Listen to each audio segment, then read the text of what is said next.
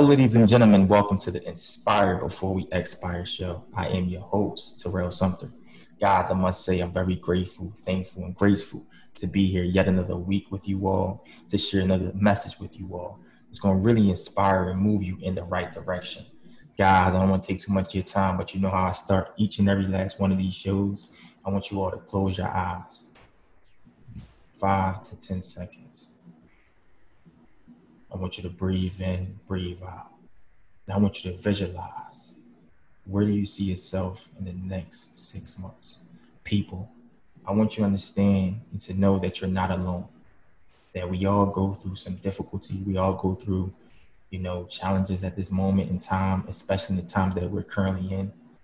But we're right here with you to guide you every step of the way, to help you find your happiness again, to help you step truly into your power again. Ladies and gentlemen, I don't want to take too much of your time. I have a very, very special guest on the show. It's her first time on the show, and I'm delighted to share her message with you all. Man, I must say she's the founder, proud founder of Pause and Joy, and has been featured as healers and teachers in the hit documentary Heal on Netflix. Go ahead and check that out as well. She teaches an awareness program to use in your life to overcome, break through limited belief, saying, turn your mindset around. She works with people who are diagnosed with disease and those who have diagnosed themselves with the disease of delay and holding themselves back from the life they came here to live. Oh man, I'm so excited to introduce you guys to the one and only, my good friend, Miss Patti Penn. Yes, Patti, welcome to the show today. Thank you so much. I'm so excited. Absolutely. Yes. I love your message. I love your inspirational story. I love how you keep people in the doing. Absolutely. Proud to have you today. I know you're in LA, right? Yeah, in LA. All righty. SoCal, the city of angels. Oh, for sure. Yeah, indeed. So Pat, I know it's your very first time on the show. I just really wanted you to give us a background on you and exactly where your journey really first started. I was brought up with metaphysics, energy work, in my family. I was brought up in Glasgow in a working class family, but what we did was something that, this is back in the 70s.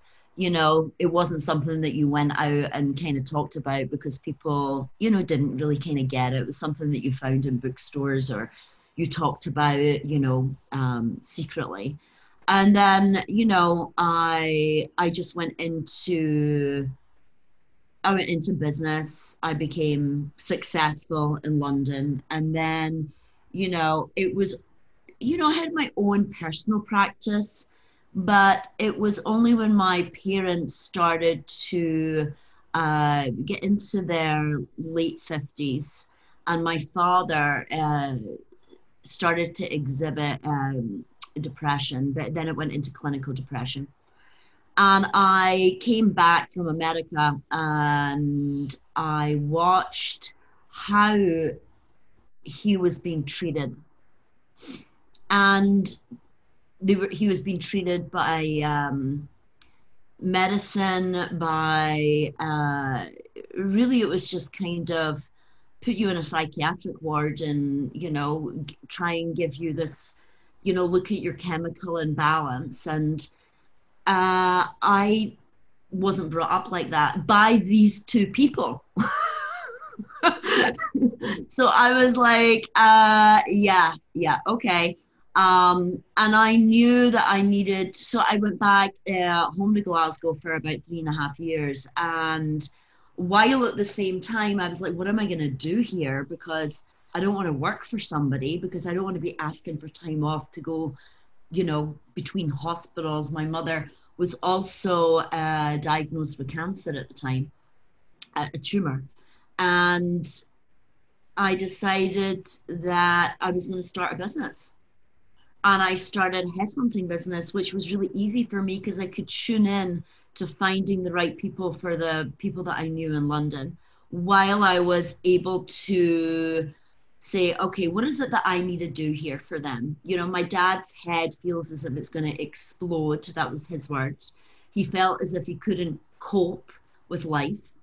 And I, my own spiritual practice, I felt like I needed to have in a more formal manner, you know, something that was um, certain levels I could move through that would make me more confident as I moved through.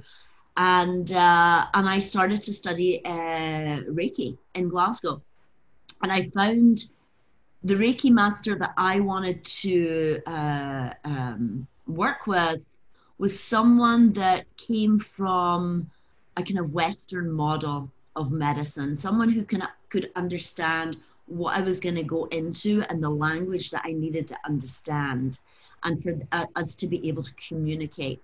Because I knew my father's depression was emotional, and I Yeah. knew it was a lot of things that happened in his childhood, and I knew, you know, you can't outrun it. You can get as successful as you like in life, but certain things come and you have to look at them. Right. And this is where my father was. I think he was in his late 50s, 58, coming up to 60, which is your second Saturn return. There's one at 30 and there's one at 60. And the one at 30 is very much, you know, who you hanging out with, what are you doing, you know, all the things that you bought into, what success was. Are you happy? But are you really happy? Who are you really without people telling you what to believe in? What's your belief system? What is your direct connection? So that happens at 30, and then at 60 it comes back around again, and it's a little bit different because what you didn't look at when you were at 30 will be waiting for you at 60. So, So gotcha. yeah. So Go ahead. then yeah, for my father, he was in that space, and I knew that there were certain things that we needed to look at, but we needed to look at together. But it was at his pace, because you can't force someone, even though it's family, and you so want them to get better, and you so want them, but then that's sometimes agenda driven, you know, and it's not really having the patience and having the being there for what their needs are and meeting them where they're at. So seeing your father really go through the stage of being depressed, you know, from like you say at an early age, and it just developed as you got older as well. Like, when did it come in time where you felt like, man, I got to really step in to really help him get through this, you know, because, Well, that was in my 30s. That's when he became clinically depressed. He wasn't depressed when I was younger, but oh, okay, when he got into his late 50s, he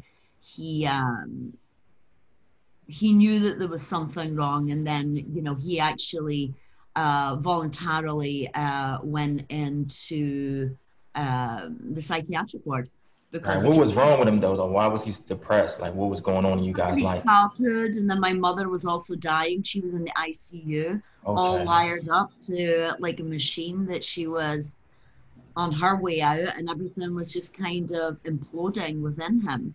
right, Uh, and he, you know, he was also doing an emotional inventory in his life of what have I done with my life? Who am I? You know, have I been a good father? Like, could I have done better? You know, all these kind of different things that he was going through that were all now all happening simultaneously. yes, And his life partner was, you know, gonna die, and I had to help him unpack all of that. right. And that was like my first client. Mhm. You know, talk about, you know, jumping in at the deep end, but it taught me a lot about meeting people where they were at. It taught me a lot about when to push people and when to pull back. Okay. That's awesome. I think that's amazing. You know, that your father was your first client. So exactly, you know, Well, I didn't we know it would at the time. I was just doing it to help him. I didn't know I was going to go into this work. I was a reluctant healer. This was got you. not this was not something that I really kind of didn't want to get into. Yeah, I had my own practice and my own thing. I didn't want to kind of be working with other people's stuff. You know, I was brought up in a generation that was, you know, you kept that behind closed doors. That was Right. people's private business. That's how they got you. That was people's private business. You know, Indeed. rather than, no, this is all of our business. This is, we've all got the same stuff. Yeah. Yeah, absolutely. So your mother passed away from cancer? No, she survived Still too. survived? Because, Okay. Awesome. yeah, Sorry when about that. I apologize. no, not at all. You know, she, if you had seen it at the time, it would have been, you know, she's gonna pass.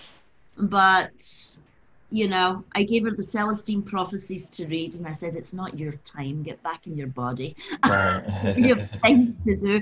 And she was like, oh, you're so cruel. She was ready to go because she, you know, it was overwhelming for her as well. And Right. then, you know, she had the bowling ball removed from her stomach. And then Mm, he basically, we started looking at her diet. We started looking at her emotional upbringing as well. We started looking at things that she needed to unpack.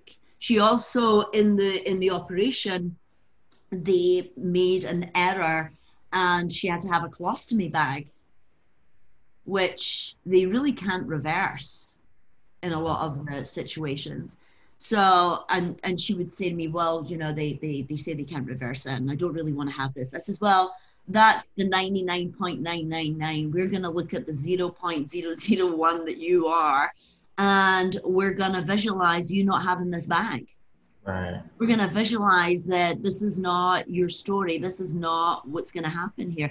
And we did that, and her surgeon, who's a very famous surgeon in Scotland, he was like, no, I can't reverse it.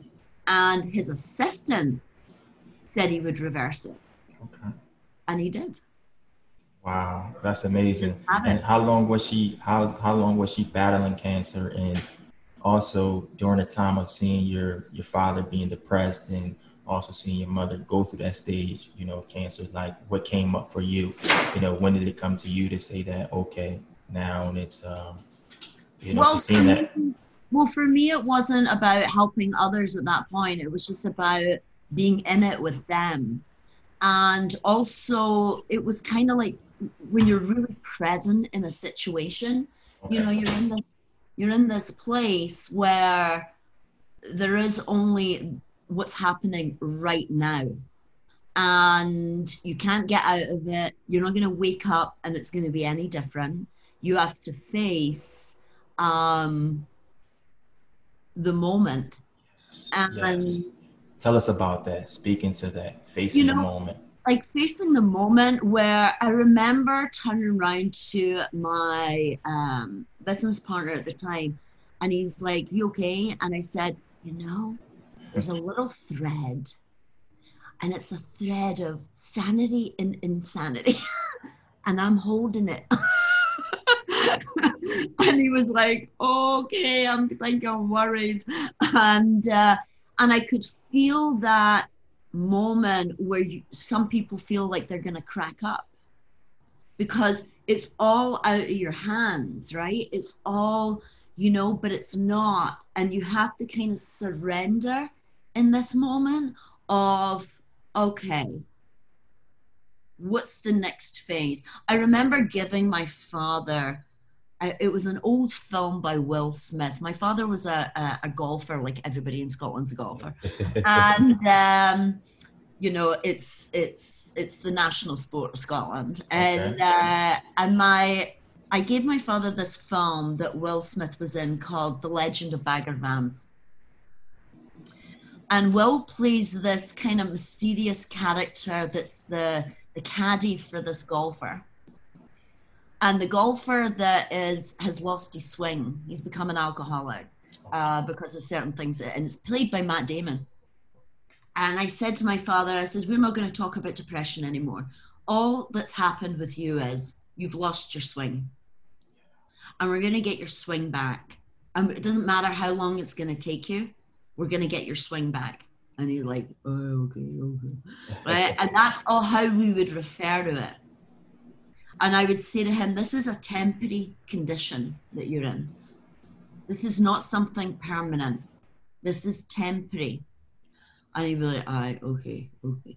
But after time, that started to kind of seep in, and it took him a few turns to watch the film Bagger Vance because he didn't want to see it, he didn't want to see the happy ending. He was so in this place that was dark and dense, and he didn't want to come out of it. Indeed. No, that's amazing. What's the name of that film? The Legend of Bagger Vance. Okay. And you said starring Matt Damon and Will Smith? Mm-hmm. Okay. Awesome. So this was part of being able to help your father get through his stage of depression. Yeah. Plus his daughter being by his side and guiding him every step of the way too, correct? Yeah. And Not exactly as his client just yet, but no, that was not, this was just helping my dad. I he's was being only doing supportive. work, and I was looking all the things out there, and then I came across the tapping. Right. The tapping was something that was very big in Scotland. Right. Because it was on golf courses and little tents, because it was taking 3 to 4 strokes off a pro golfer's game. So what 3 to 4 strokes. Yeah. Because the difference it's like life, golf is like life. That's why a lot of people, like presidents or business people, play golf, because it's about consistency on 18 holes. It's about not losing your emotion, letting your emotions get to you and ending up in the bunker. Well, ending up in the bunker in life could be like derailing your company.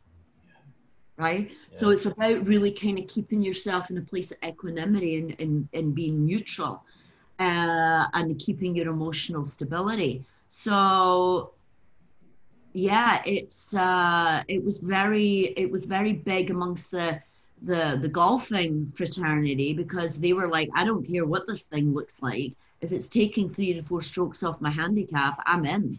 Right.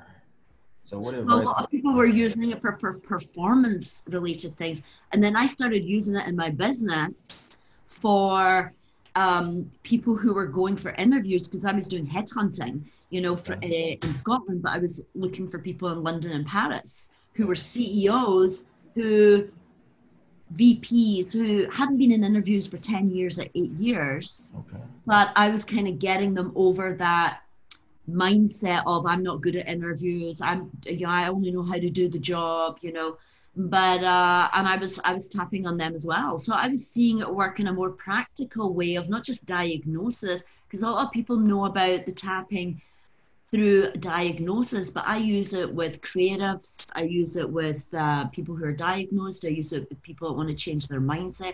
I use it with people in business who know that they have an upper limit problem, and they kind of know what it is and where it's coming from their childhood, or from something their father said to them, or something that their father didn't say to them. Right, indeed. So what advice would you give to like maybe a younger woman out there who maybe have a father or a mother currently going through the stage of being depressed and they just don't know how to get through? What's something you'll really advise to help them get through that? I really think heal right now is, I always say to people who reach out to me an email and ask that, what how can I help my uncle or my father? Or I tell them, just send them a link to Heal and say, what, this is a really great documentary. I think you would really enjoy it, and leave it there. Yeah. Awesome. Because Heal unpacks a lot for people, and it makes people think, wow, this person really had some stuff going on, and and it came out in their skin, and I wonder if that's going to happen for me. I mean, there's a lot of things that they can get from Heal, and it's really a good way of seeing it and looking at it, but also knowing that, what, I'm on this journey with you, and whatever it is that you need, just let me know.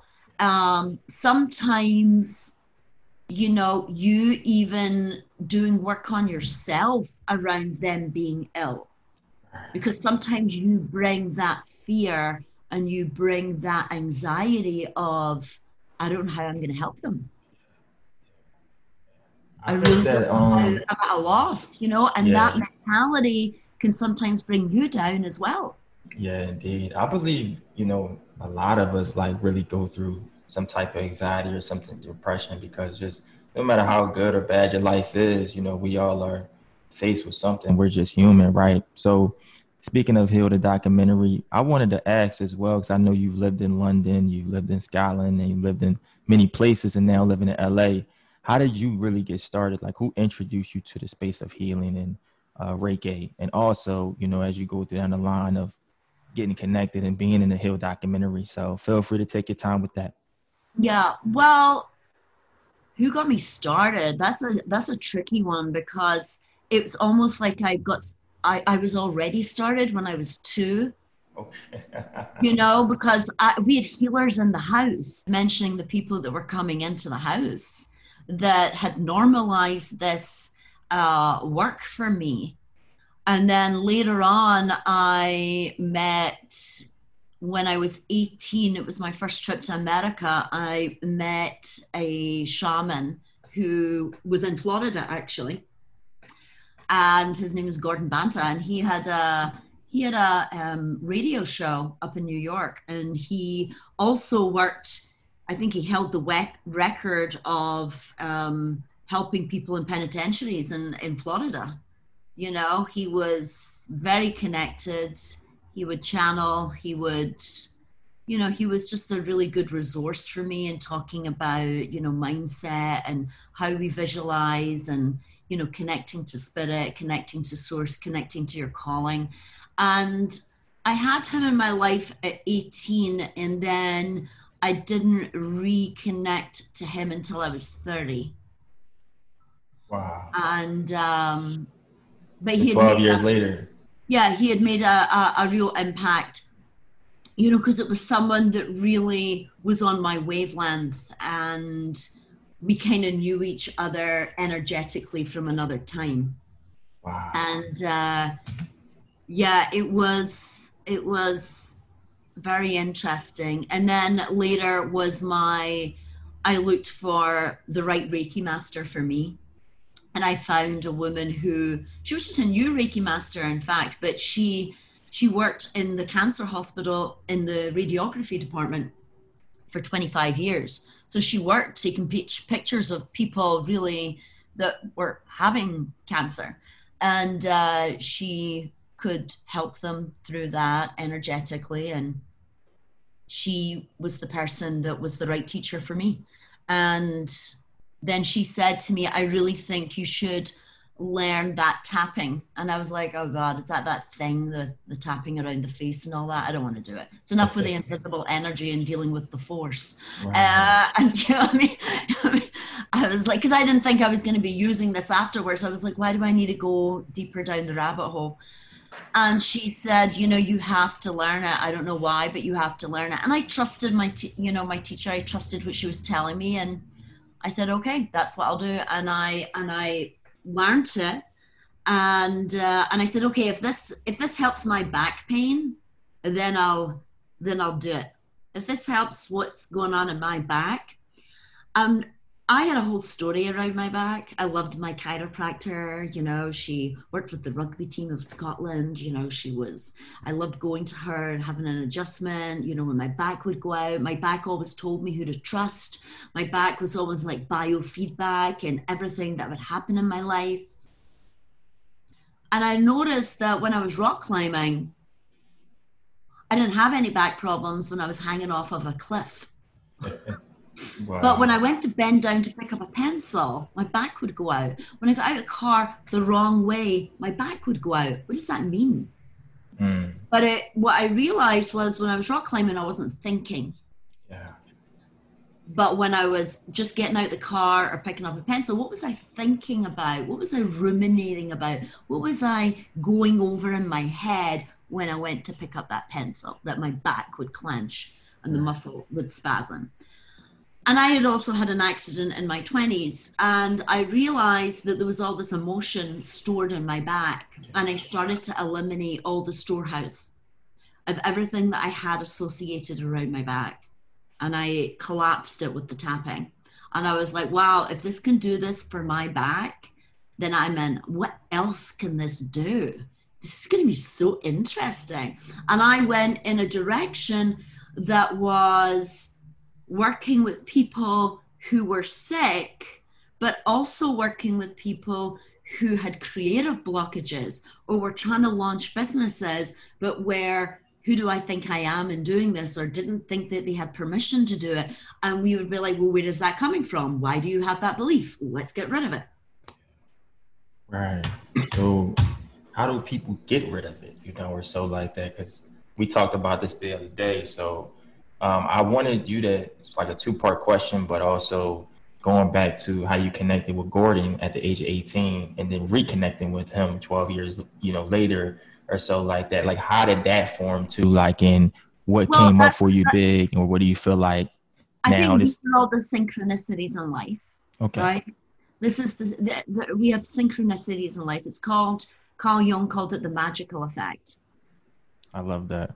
So uh, when you look at when you're always looking for, oh, like, how can this person help me? Who's going to help me? You're really in lack rather than in trusting that it's going to come. It's like a desperation. So when I was 18, previous to that, I had met someone at college who had ME. You know, the mono, I think they call it now. Mono, it's like a chronic fatigue.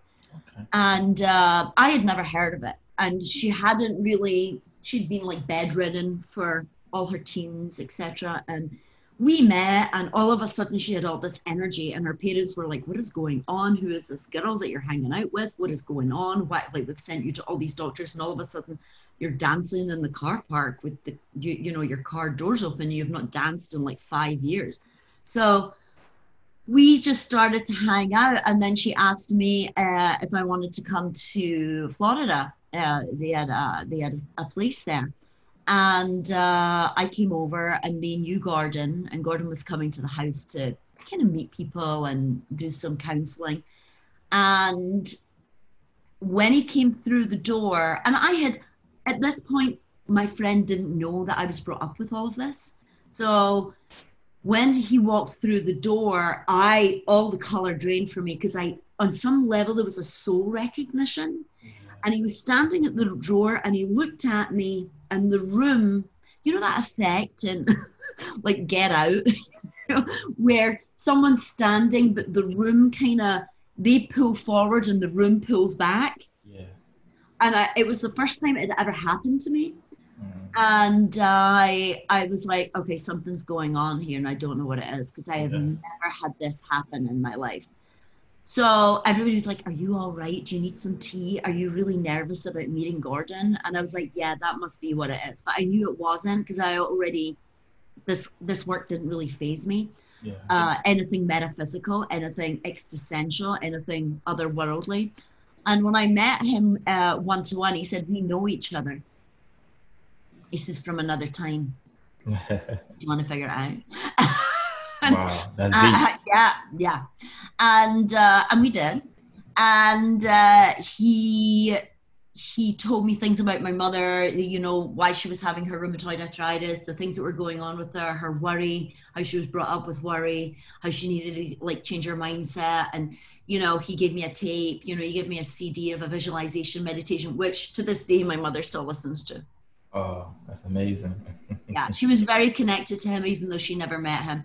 And then years later, when I moved to Miami, the internet had just, it was starting to be big. And like, this was, like 99, 2000. And I was like, okay, I wonder if that guy that I met all those years ago, that shaman, I wonder if he has a website. And I put it in, and he popped up. And I called him, and he called me back, and we spoke for 3 hours. Wow. See? And we'd It's never amazing. really, and then we would and he would never tell me what to do. Like, I would say to him, oh, I did a fire walk. And he would say, oh yeah, I did a fire walk in 1974 with, Black Elk. you know, in wherever. But he would never tell me, he would never try and guide me into stuff that he had done. He would just be there for my own journey, and we would discuss it. He was never like, be like me, walk my path like me. You know, he Yeah. was like, what did you get from that? What was your experience? What He do you wanted you to just do it yourself. He wanted me to do it himself, but he was there for me if Yeah. anything happened that was otherworldly or anything that happened that I couldn't kind of put into context. And I would call him and say, this is what happened. This is what I saw. Yeah. What is that? And he would tell me what that was. Indeed, indeed. I think that's incredible though, just to be able to you connect with them at first and then years later you get to reconnect and to Yeah. see like this guy is just he's not really saying too much or giving you this blueprint, but he's allowing you to do it yourself because it's within ourselves. So Yeah. this Reiki master, tell us about her, and what did you learn that was most valuable to you to help you implement into your life to help you to step into being able to run your own practices and meet people and start to do it on your own, really. I think energetic alignment is really important for me. You know, I didn't choose this Reiki master because she had 20 years under her belt, right? I chose this Reiki master because she came from like kind of the medical model, and I needed to talk that talk with my dad's doctors and my mom's doctors and kind of see where I could energetically kind of intervene. And you know, the doctors got it all about emotion. They back then they already knew. They just didn't know what to do about it. That your emotional well-being is going to affect your physical body.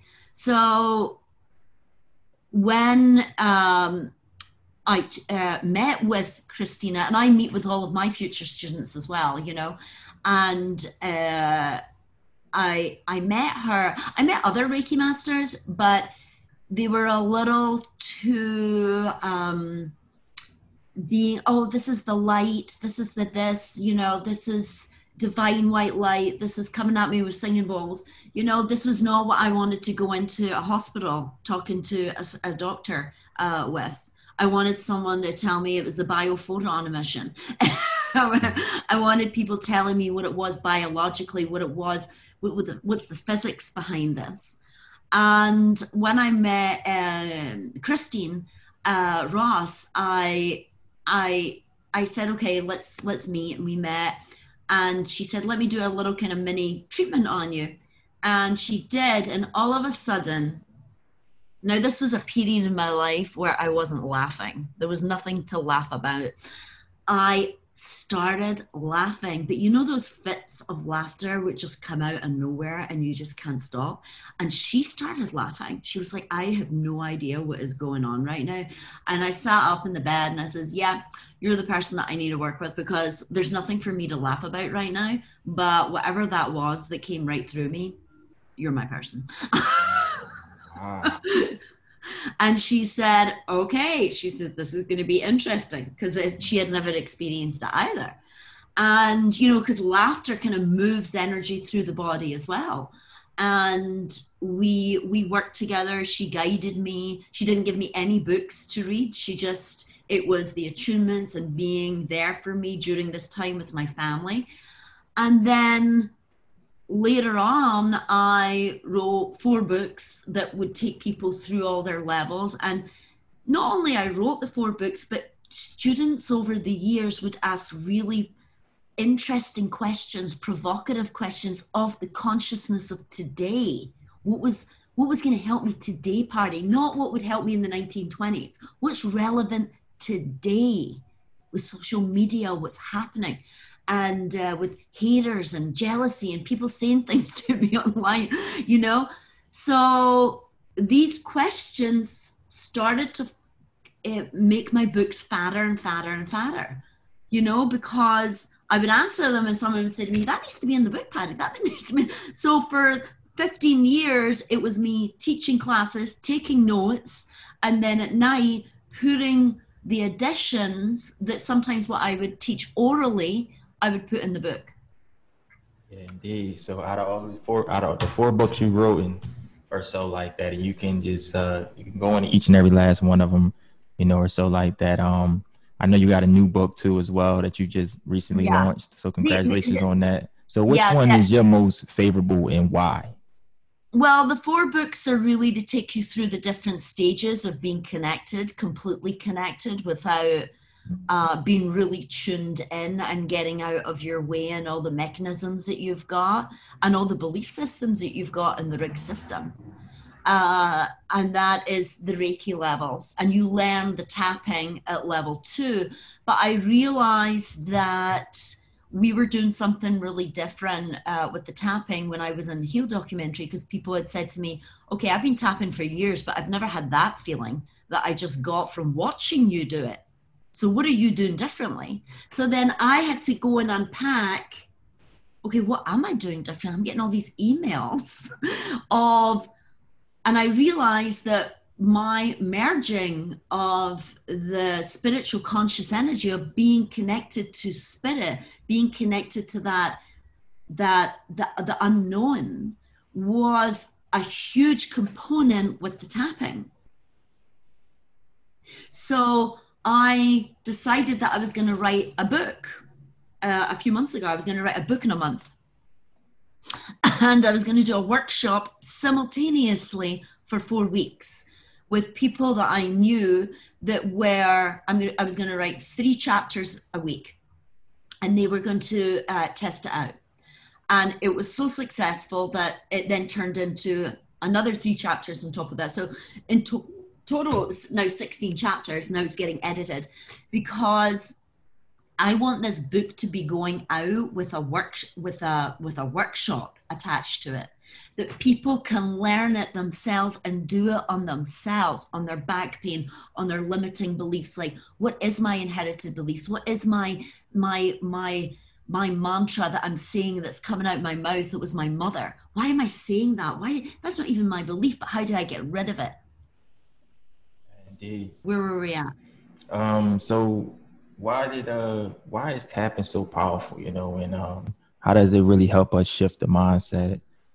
Because the body has, think of it like a superhighway of energy that goes through the entire body.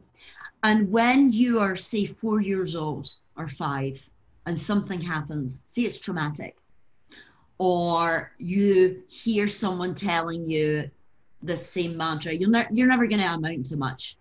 Or who do you think you are? You think you're better than your old man? All these different things that then get seeded in the subconscious that you might not even know. And as you get older, you can be, the best football player, you can be the best whatever, but if you have this thing that in the tail end of it is telling you, who do you think you are? You think you're better than everybody else? You think you're going to make it? You're nobody. These are the things that can derail someone, because it's an inherited belief. And And when you start to recognize these inherited beliefs of why is it I know that I had it in me to do X, Y, and Z. So there must be something inside of me that I can shift. And then you start to, like, I use pause and joy, because let's pause in that moment of, let's enjoy unpacking our stuff. Let's enjoy self-inquiry. Let's enjoy saying, okay, what is this moment that there's some repetitive pattern in my life that I get so far along and then I hit a wall, or I get so far along and then someone always comes in and derails me, or always wants to do business with me and it never goes anywhere, or there's always the same pattern. It's different people's names, but it's the same character that keeps showing up. And when you start to see the pattern, you can change the pattern. But love most that. people don't see the pattern. Mm. Yeah. because they sometimes go into that place of, why is this thing always happening to me? Why is this Mm-hmm. thing always a da da da? And they can't get out of, wait a minute, let's zoom out, right? Let's zoom out and see the big picture here. Oh my God, this is the same thing that happened to me when I was 21, 24, 26. This is the same thing. Oh my God, it even goes back further. That's the same thing that happened to me in elementary school when that boy said that thing to me in the playground, or when that kid did this, or the teacher did this. And I believed it. I believed it. It's You know, like, Steve Harvey tells a really interesting story of when he was at school, he was asked what he wanted to do, and he said he wanted to be in television. And his teacher said, I can't, I'm going to paraphrase, but his teacher said, it's online. Steve talks about it in one of his after shows. He said his teacher said, you know, like choose a real job, basically. mm, And he went back to his father, and his father said, show me that piece of paper that you gave to the teacher that you wanted to be. He says, I want you to read that every single night that you want to be on television, what you wrote. mm, You know, so sometimes it's not family members that are kind of trying to snuff you out, although sometimes it is. Let's be honest, sometimes it's the people closest to you of like, oh, so what are you doing this podcast? Like, where's it gonna go? What's gonna happen? And there's the hecklers and the naysayers. yeah. But that's their own stuff. Right. You're bringing up stuff for them. And sometimes it's not strangers. Sometimes it's people that, you know, is your cousin. Yeah. Yeah. Your loved ones. Yeah. And you have to be okay with it. You know, my mother was even like, when I was doing this work, she was like, oh well, you know, if it doesn't work out, you can always go back to, you know, what you did before. Because she Yeah. was panicking. But that was my own mother's stuff. That wasn't my stuff.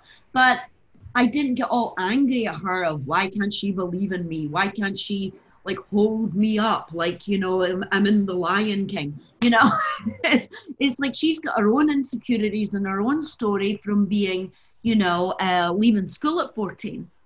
Right. Mm. So what steps would you give to those who are listening right now, like you say, instead of listening to naysayers, maybe loved ones that's not really supporting your mission?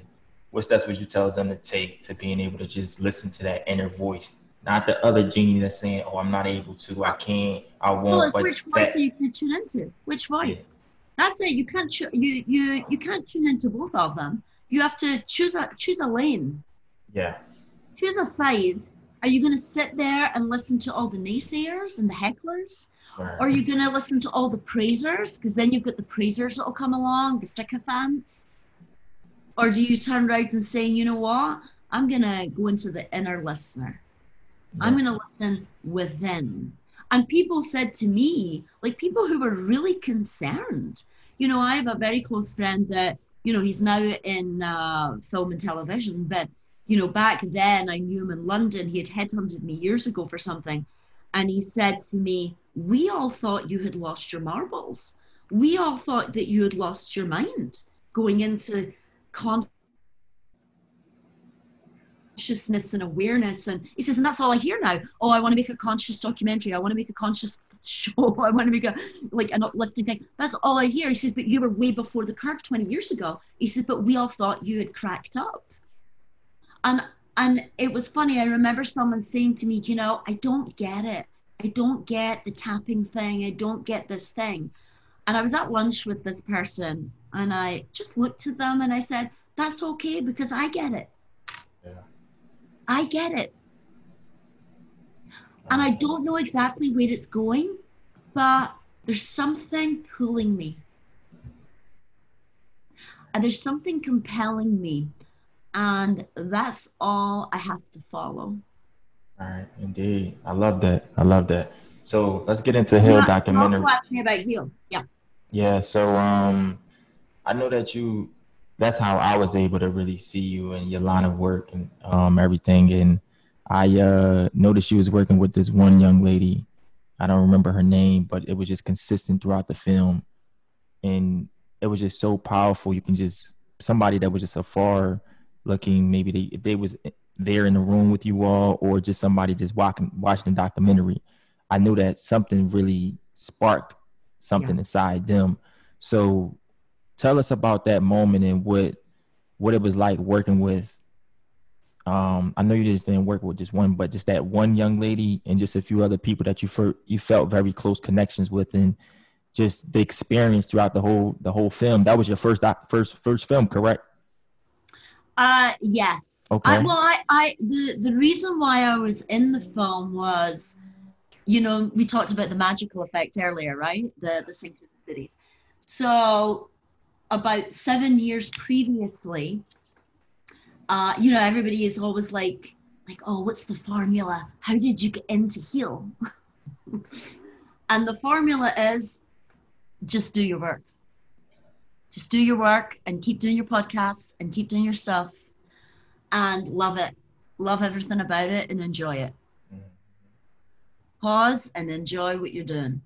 So a producer that I knew, she had set up a company to help veterans called Serve the Warrior.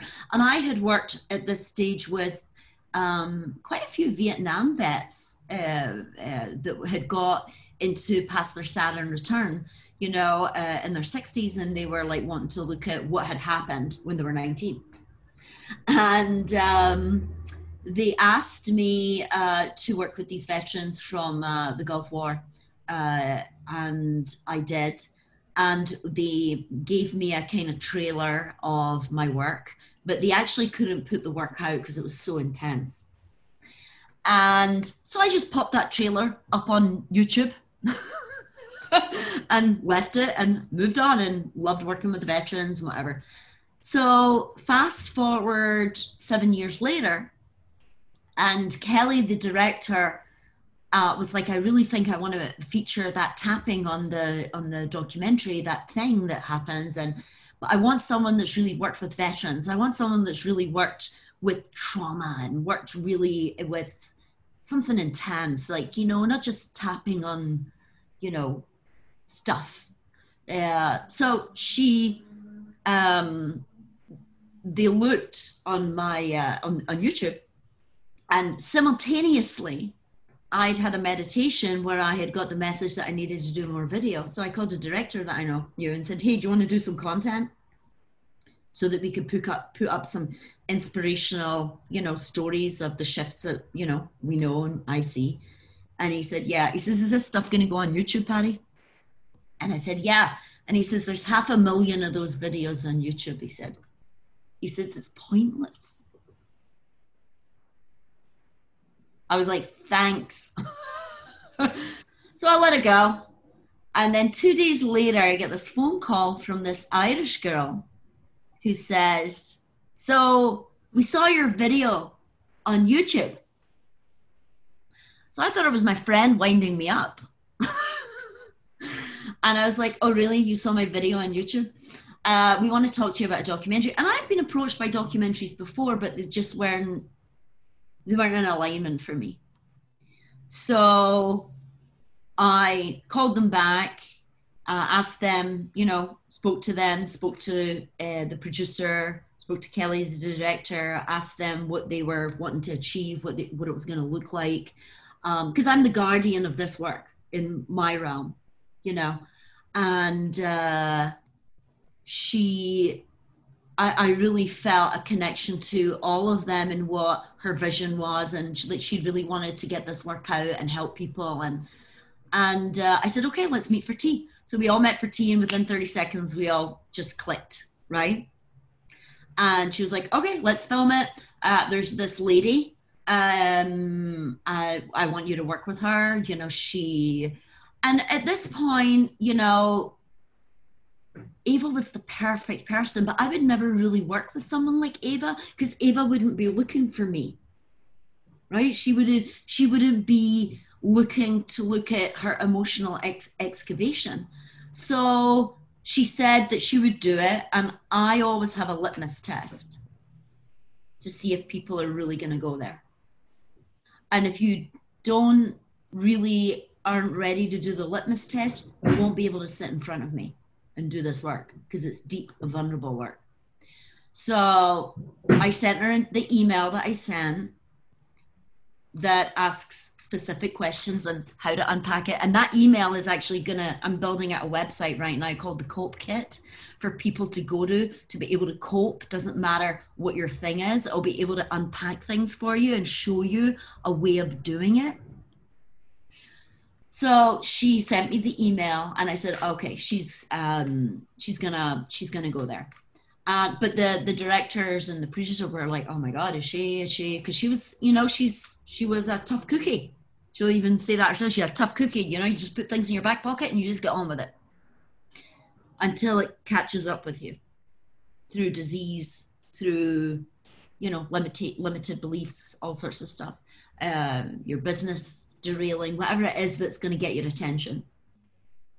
So she, when we were in that moment, I had also sent energy to the moment and also the day before. So it was in a space that everybody kind of felt relaxed. And I think the part that they put in was actually the warm up for the session, because in the warm up for the session, I could even feel that all of a sudden when she was in front of me, she was like, oh, something's going to happen. Something's going to come up. We're going to go there. And I said, listen, why don't we tap on the unknown of not knowing what's going to happen right now, but we're going to do it together. And the editor actually put that in because she thought that was really significant, because that's the first step on the journey, right? I don't know if I'm going to be really terrified or what's going to come up from my past or what's going to come up that's going to be waiting for me that I'm going to have to deal with, but I'm going to do it anyway. Mm-hmm. And then we went into it. And everybody in the room, there's a dimensional change when I work with people, and they could feel it. It's like you're in suspended animation. It's like everything kind of freezes and goes into kind of like now time. It like feels like slow motion, but it's not. So when do you think that breakthrough moment for Ava was during the time of working with? Well, that was kind of like, I say, like, when you have a bottle where everything's bottled up and you just crack the top and it fizzes. Yeah. That was the fizz where things started to let out. But Eva didn't expect that to happen. She'd never anticipated that was going to happen. So Eva and I didn't work together for another maybe 6 months or 7 months, because she was like, wow, I didn't anticipate that. I didn't, and then she came back around again, and then she came back to me again with other stuff. So it's about, this journey is very deep and it's very vulnerable, but what the emails that I got from people that Ava gave as a gift to everybody in the world that saw that moment was, well, if Ava can do it, I can do it. And I know that I need to look at my childhood abuse trauma, and I know that I need to look at this trauma. And if this woman can do it, and there's a tool for this, I can do it. Like, I've had emails from people in Ireland that are being like, I knew that I had to look at that thing, and I've never looked at it, but she did it, and it made me courageous too. I love that. So what did you enjoy most about working in this documentary, and also what did you learn from it? That's a good question. Yeah. I tell you what it gave me the greatest gift of. I was so ungrateful on some level. I see this shift every single day. What you saw with Ava is my normal, right? So imagine you seeing that every day. So it was no big deal for me to see Ava shift like that, but I noticed everybody in the room being a little like very hyper after it, being very like, oh my God, that was amazing. Oh my goodness, right? And then I was like, okay. And then when we were it premiered in Sedona at the film festival, and there was 700 people in the cinema, and you could hear a pin drop and everyone cracked open. And even some of my students who were with me, they started crying, and I was like, what are you all crying for? Or you see this all the time in workshops. What's going on? So I had to really sit with this, and I was like, wow, we're doing something really special here. And I had no idea, because I've been so in a vacuum in my own community for so long, that I didn't realize that this was so impactful. It was kind of like I was in my own laboratory, but now I had to take the vaccine out to the whole world. So for me, this last 3 years has been doing a lot of Q&As, which have been fascinating. You know, I met this death doula in Santa Fe when I was with Greg Braden. And the death doula, I don't know if your viewers know what a death doula is. There's a thing called birth doulas. Birthing doulas help you with the baby. They give you, you know, like emotional support. They help you. But there's a death doula that helps you die, helps you at the end of life. And I think we're actually going to see a lot more of them in the next 10, 20 years. And she said to me at the Q&A, she says, I love what you're doing, because you are actually,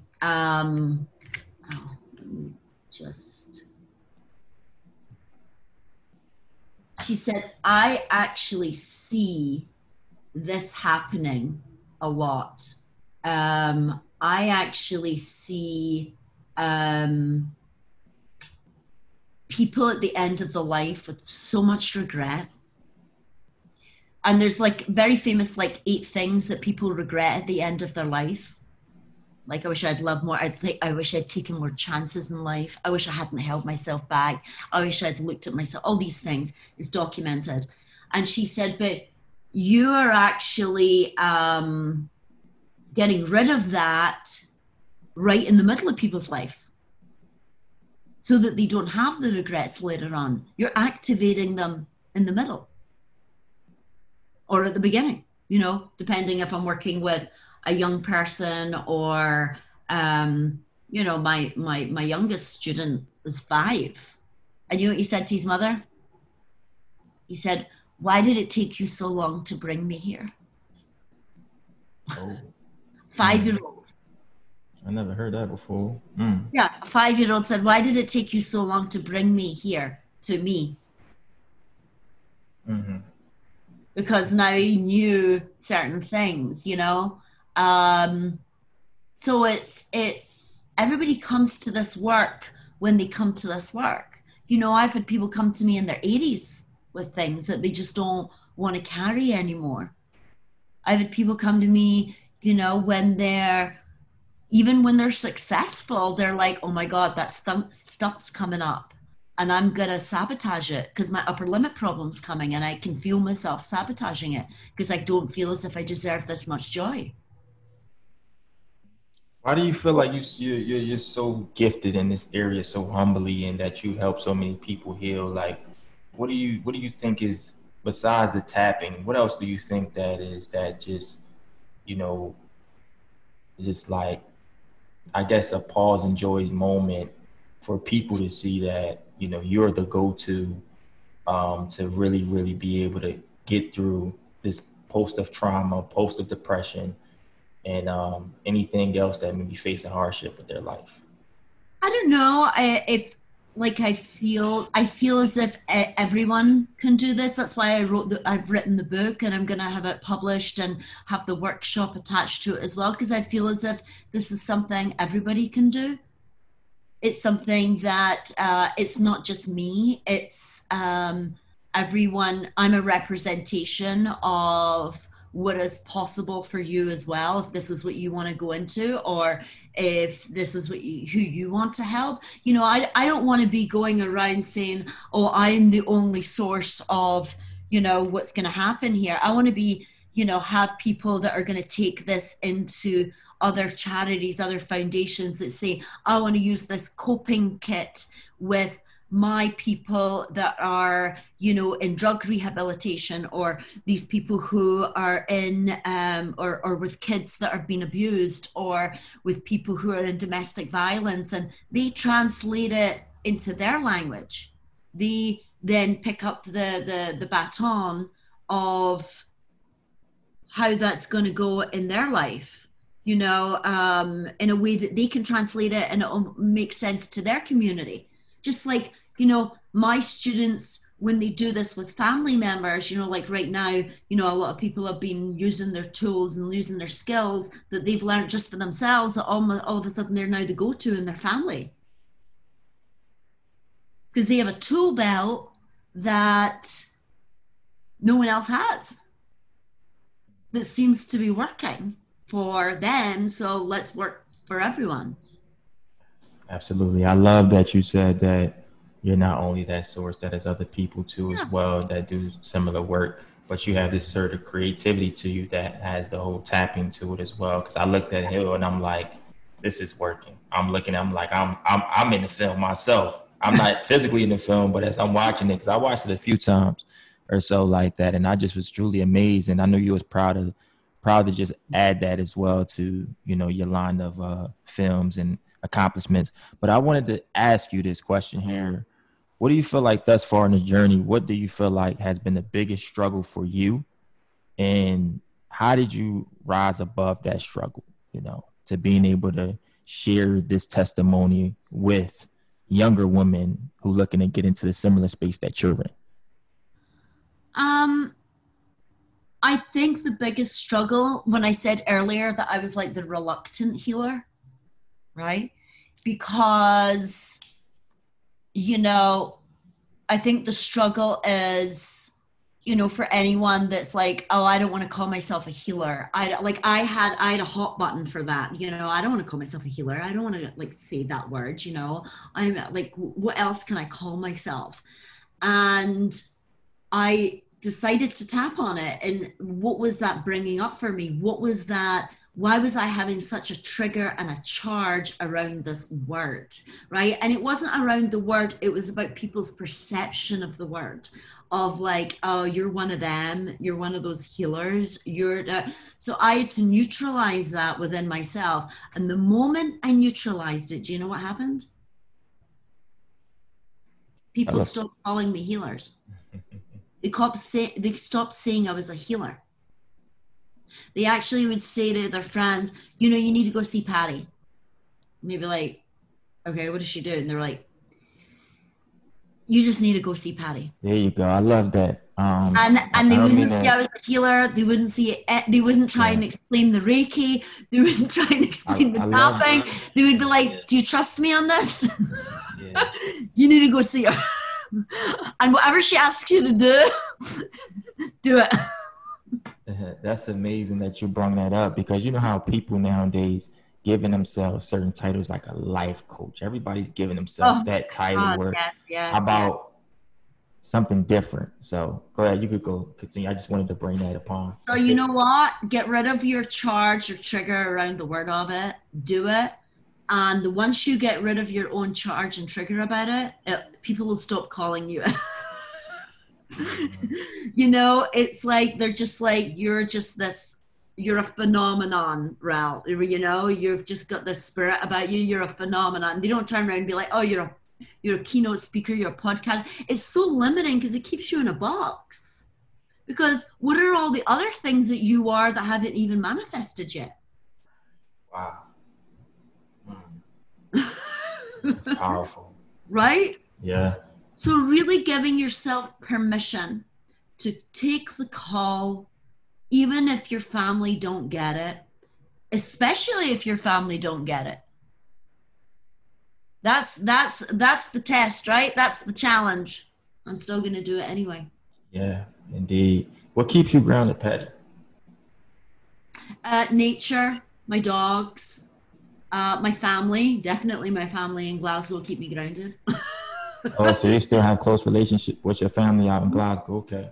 Yeah, they come out here and I go there. I was there last November, and but they keep me grounded. I was brought up in a family where it was, if you're going to go into this work, you're going to have to be able to describe it to your cousin who's a plumber and your other cousin that is a welder, and your auntie who, works at the credit union. Don't get too highfalutin. It was always about keeping grounded in how can I put this across that everybody can use it. It's not just those that are very successful that use these tools to get through all the pitfalls Yeah. because they all use them. Yeah.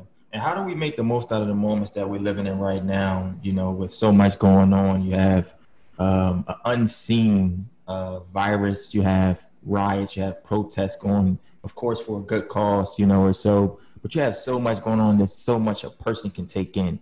How do we, I guess, become present, and how do we make the most out of the moment of, like you said earlier, of just enjoying the little things and being grateful for? What I'm going to be doing in the next month, I keep getting this thing. We have to go on a complaining cleanse, and I'm not talking about the people who have went through some trauma with this. I'm talking about the people who are like, oh, I can't get to the gym. Right, that's the least of your worries right now. So it's like stop complaining and be here in what is going on right now and enjoy what you can't do, not what has been taken out. Okay, it's inconvenient that you can't go to the gym and you can't do this and you can't go and meet your friends for lunch like you used to or have your big parties. That's an inconvenience. And enjoy, be in it what you can. Maybe it's enjoying learning something. Maybe it's enjoying learning a language. Maybe it's enjoying spending more time with your family. Maybe it's enjoying teaching family members how to use Zoom, and be able to connect with them on FaceTime. Maybe it's, those are the things that having family time on the internet, getting them to be able to learn it. Uh, all of these different aspects of really how we encounter one another, and also being very considerate of, we're all going through this at different levels. Everybody has different levels of anxiety. Some people are anxious because they don't know what's going to happen with their house, with their kids going back to school, all different things. And everybody is just like in life. In life, take away the virus, there's a hostile environment in some people's lives. It could be their partner. It could be police brutality. It could be the way people are in their, in the city that they're in, or the area that they live in. And you don't know what people are going through, and you have to be considerate of everybody's on a journey that might not look like yours. And if you can let someone out today, in traffic, and just alleviate that a little, let someone in on the freeway, give someone a thumbs up if you're wearing a mask, and, are nodding at people. And how can we still communicate with these barriers?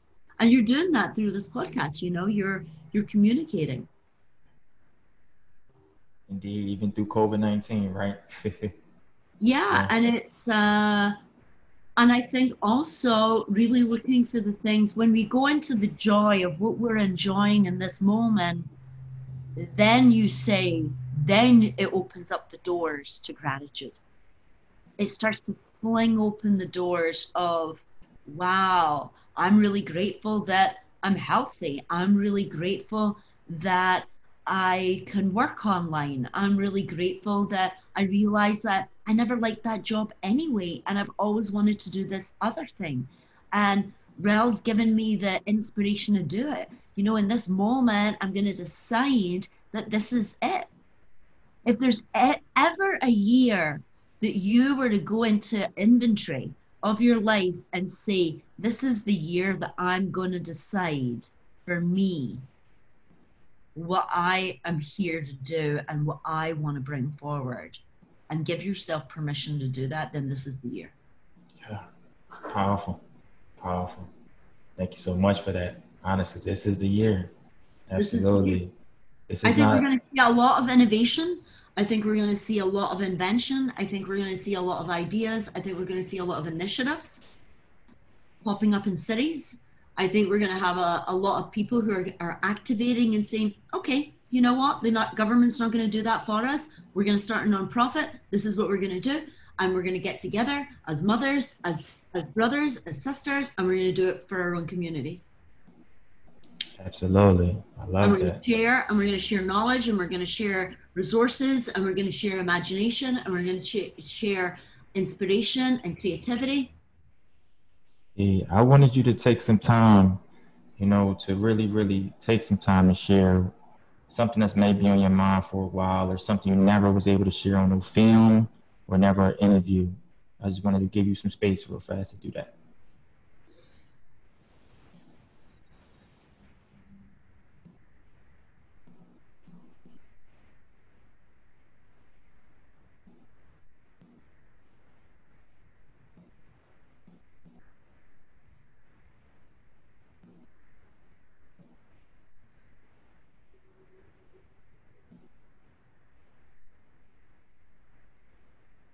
I don't know if there is anything that I haven't shared because I'm always sharing in workshops and with students and with people all the time. But as a collective, through your audience, I'm feeling I want to share to them that you are not your circumstances.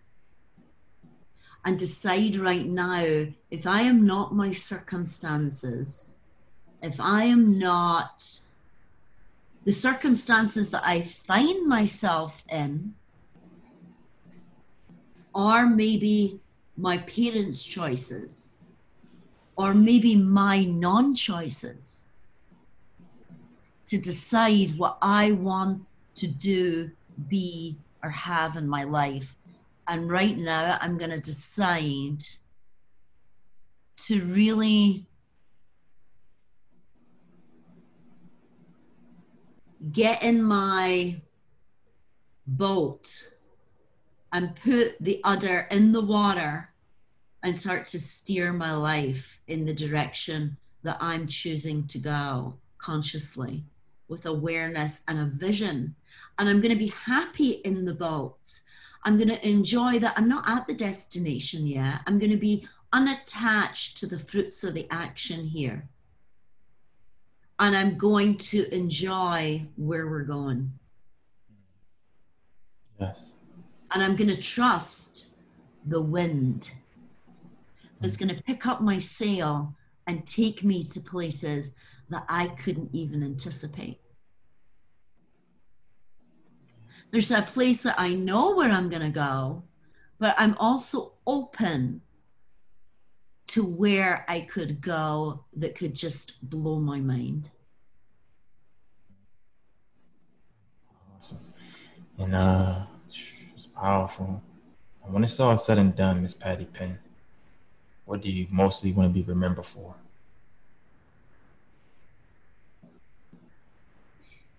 Activating joy bringers into this world that takes us into a place that everybody realizes they're here to bring something forward that was already built into their system, that they weren't told that they had to go on an adventure to uncover, that the treasure was inside. And it's inside all of you. And no one clued you in on that because they weren't clued in. And they weren't clued in. And the grandparents weren't clued in. No one actually thought to stop that they were anything but useful back in the day. What use am I to people? That you're not here just to be useful. You're here to bring forward your mission, your message, your joys, your insights, your ideas, your inventions, your initiatives. If you can, if you can right now at this moment be able to write maybe uh, I'll say a page essay or less than that to your mother and your father, what would those words be like? What would you say to them right now at this point in your life? I would say that I was blessed to be able to have this intergenerational, like we didn't just look at their stuff, they looked at their parents' stuff as well. And we were able to unpack not only my parents' stuff, but my grandparents of what it was that was coming down the inherited beliefs. And hasn't it been such a trip being able to do that openly and abundantly without feeling judged, without feeling attacked? But there was just an isness of those times, you know, there was an isness of my grandmother's times of after the Second World War, of being on rations and being poor, and you know, and that she did the best that she knew how with what she knew, because there was a lot of stuff she didn't know, and also with my mom and also with me. And it's being able to put all your cards on the table and say, okay, let's see what it is that we need to clear here. I would be in a place of thankfulness and a place of because when my dad saw Heel, he was in the park with his dog, and a guy ran up to him who he knew who had depression. And my dad's kind of like the go-to depression kind of poster child. and and he said, Pat, I saw that documentary Heal. And my dad's like, he says, I'm doing it. I'm doing the tap-in. He says, and it's helping. And I just want to tell you. And my dad in that moment realized that if he hadn't had his depression, and I hadn't then went on my journey to do my work, that guy in the park wouldn't have came up to him and said that what he saw in Heal was helping him. So he had a moment of kind of mind blowing, and he came to me and he said, he says, okay, he says, let's write the book of what happened. And he says, if it helps one person, then it'll be worth it. And that's a big thing for my father, because my father's, you know, just ordinary guy that doesn't want any attention. He's not, he doesn't, that's just not in his makeup. You know what I mean? He doesn't, it's something for him even that he finds difficult. So, but he's like, okay, let's put it out there to show how we navigated and the things that we used and the things that were really great for us. That's a moment right there. That's Yeah. a moment right there. Oh man, I enjoyed you, Patty. Every step of this interview, I really want to take some time to just show some gratitude before we get out of here, to say thank you for really being here, being present with us all. We've been talking almost every day. It seems like, you know, and I love the consistency. I love your energy. I love how far you've came in your journey in teaching us younger ones as well to really continue to keep pushing forward, to not worry about the circumstance that we was brought up into, or worry about the naysayers or the neglectors or the rejectors, right?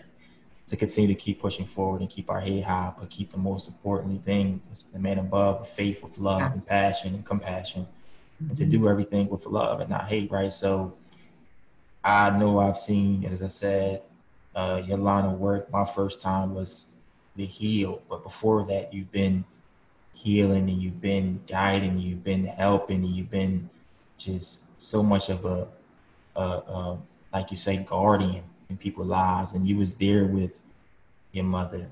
You was there with your father every step of their way as they went through, what they may went through years ago. And you have a close relationship with your family in Scotland. And, you're very, very, you're more than just a leader. Like you're just this the one. That's what I'm gonna say, or so like that. And I think anybody that crossed your direction will truly, truly be moved and inspired because before they even hear your mission, because they can just feel what they're around or so like that. And that's what I've really gotten from you. And I'm glad to really share this friendship with you and for many more years to come.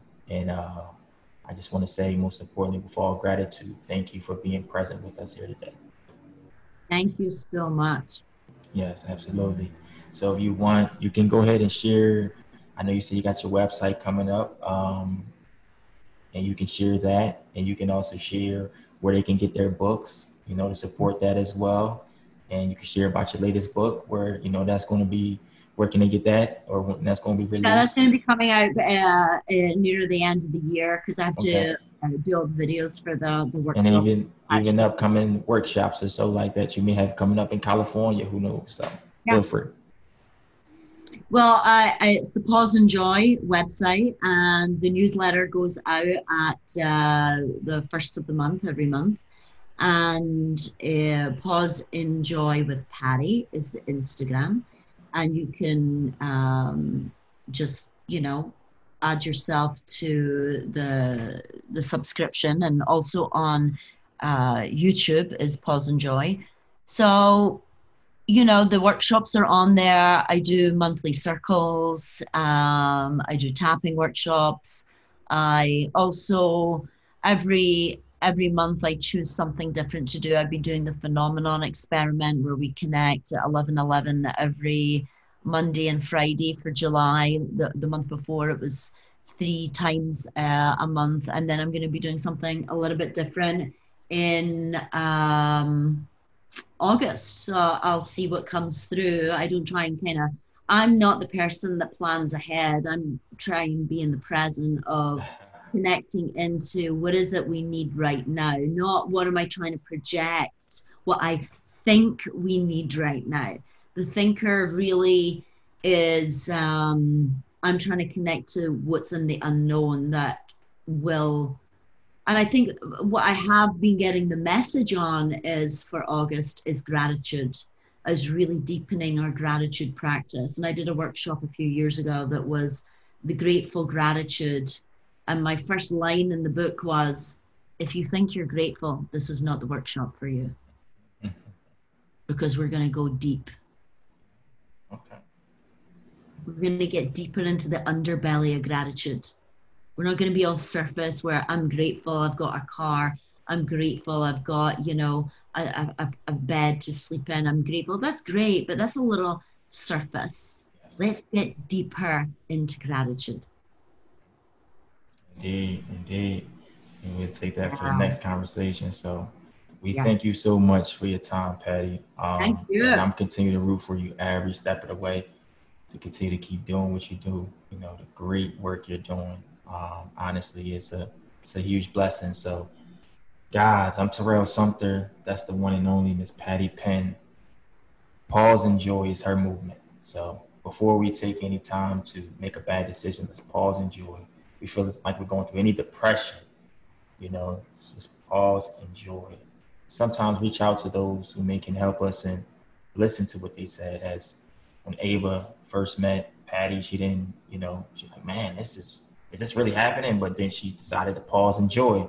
So we all have those pause and joy moments in our life, y'all. Let's take some heed and take it into and implement it into our lives. So Yeah. guys, this is Inspired Before We Expire. I hope you enjoyed today's show. I want you all to take some time to leave a review for us to really be able to help us expand the reach on many, many more people on iTunes, Pandora, Spotify, you name it.